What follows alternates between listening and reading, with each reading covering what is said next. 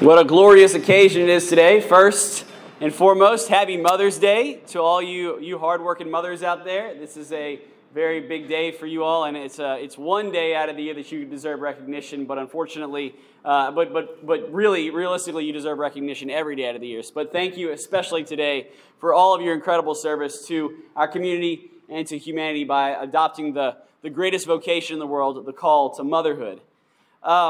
I also want to thank our Catholic Women's Group. This is also a Mass in honor of the Catholic Women's Group because today is Mother's Day. I also want to acknowledge and focus especially on our First Communion candidates. It's a big day for them. This is a huge day for them. On this Mother's Day, where we celebrate the greatest mother of all, Mary, we're coming together and they're receiving their First Communion.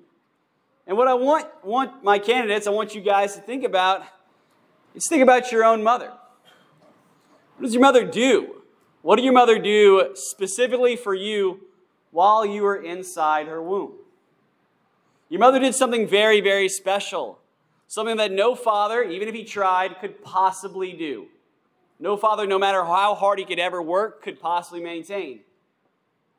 Your mother fed you with her body. Your mother fed you with her body. For 9 months, she worked extremely hard, sacrificed a lot with her body to feed you with her body. Whenever that time was done, your mother also made a sacrifice of time, a sacrifice of energy. Many of your mothers had great careers, or potentially had great careers, and instead put that aside for your sake. Because she loved you. She loved you so much, and she loved you very, very dearly. That's the beauty of motherhood. That's what I want you, my First Communion candidates, to reflect on, is the beauty of motherhood. Because in the same way your mother loved you, very similar way Jesus loves you as well. See, just like your mother sacrificed in so many ways her time, her talent, her treasure, to be mothers to every single one of you, and myself included, so too Jesus did himself. Jesus reigned at the right hand of the Father. Jesus, the Son of God, deemed equality with God. But he did something. He loved us.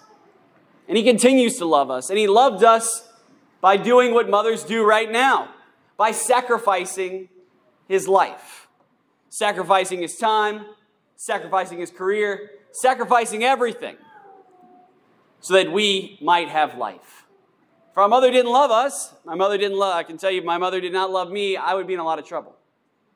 I don't know if I'd be around. I probably wouldn't be. But I was blessed. I had a mother who did love me.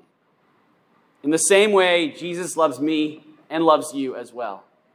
Jesus gave his time, he gave his treasure, he gave his talent, and he gave his life so that we might have life, so we might have eternal life. But Jesus did something else in the exact reversehood of motherhood. Where our mother fed us with her body, Jesus, after all of his time and after his sacrifice, feeds us with his body.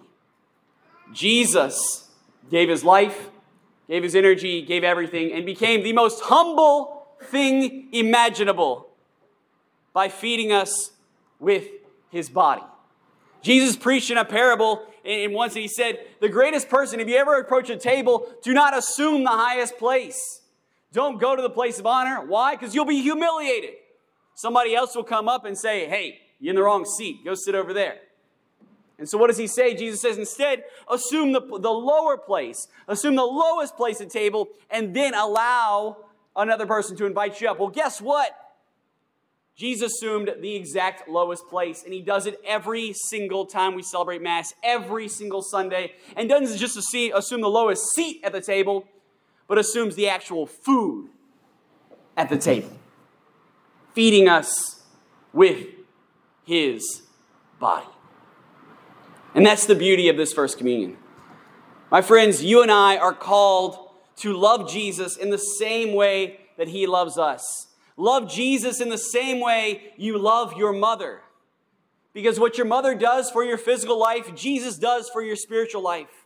What your mother does to keep you alive right here on this earth, Jesus does to keep you alive in heaven, in the afterlife, which lasts a whole lot longer, infinitely longer than right now.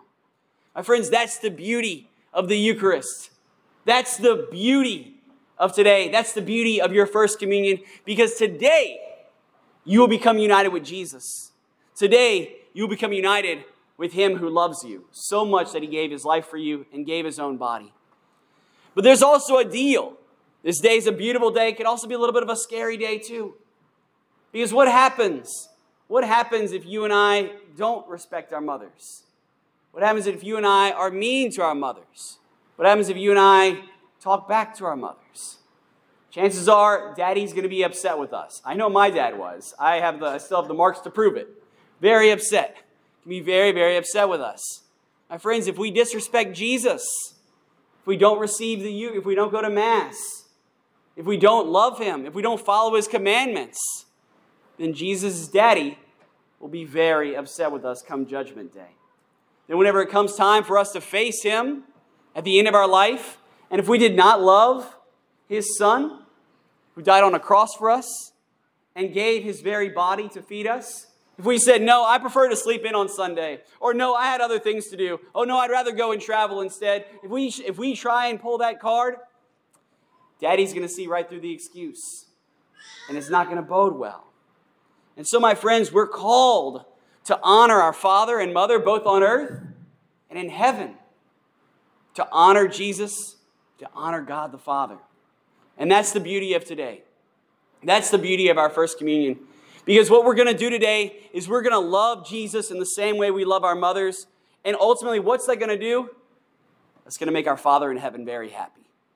It's going to make our Father in heaven extremely happy. And that's what we're all about here. We're all about making Daddy happy. We're all about making Mommy happy. Why? By obeying their commandments, by obeying their laws, by obeying their rules, and being good sons and daughters of God on this beautiful Mother's Day. So kids, I got homework for you. 1, be very, very attentive this day forward to always go to Mass every Sunday so you can make Daddy happy, so you can take care of Jesus, so you can love Him very much. And number 2, wish your mother a very happy Mother's Day, and make sure you thank her very much for all the sacrifices she has made for you and all the sacrifice she made for you by feeding her with her body in the same way Jesus feeds you with His body.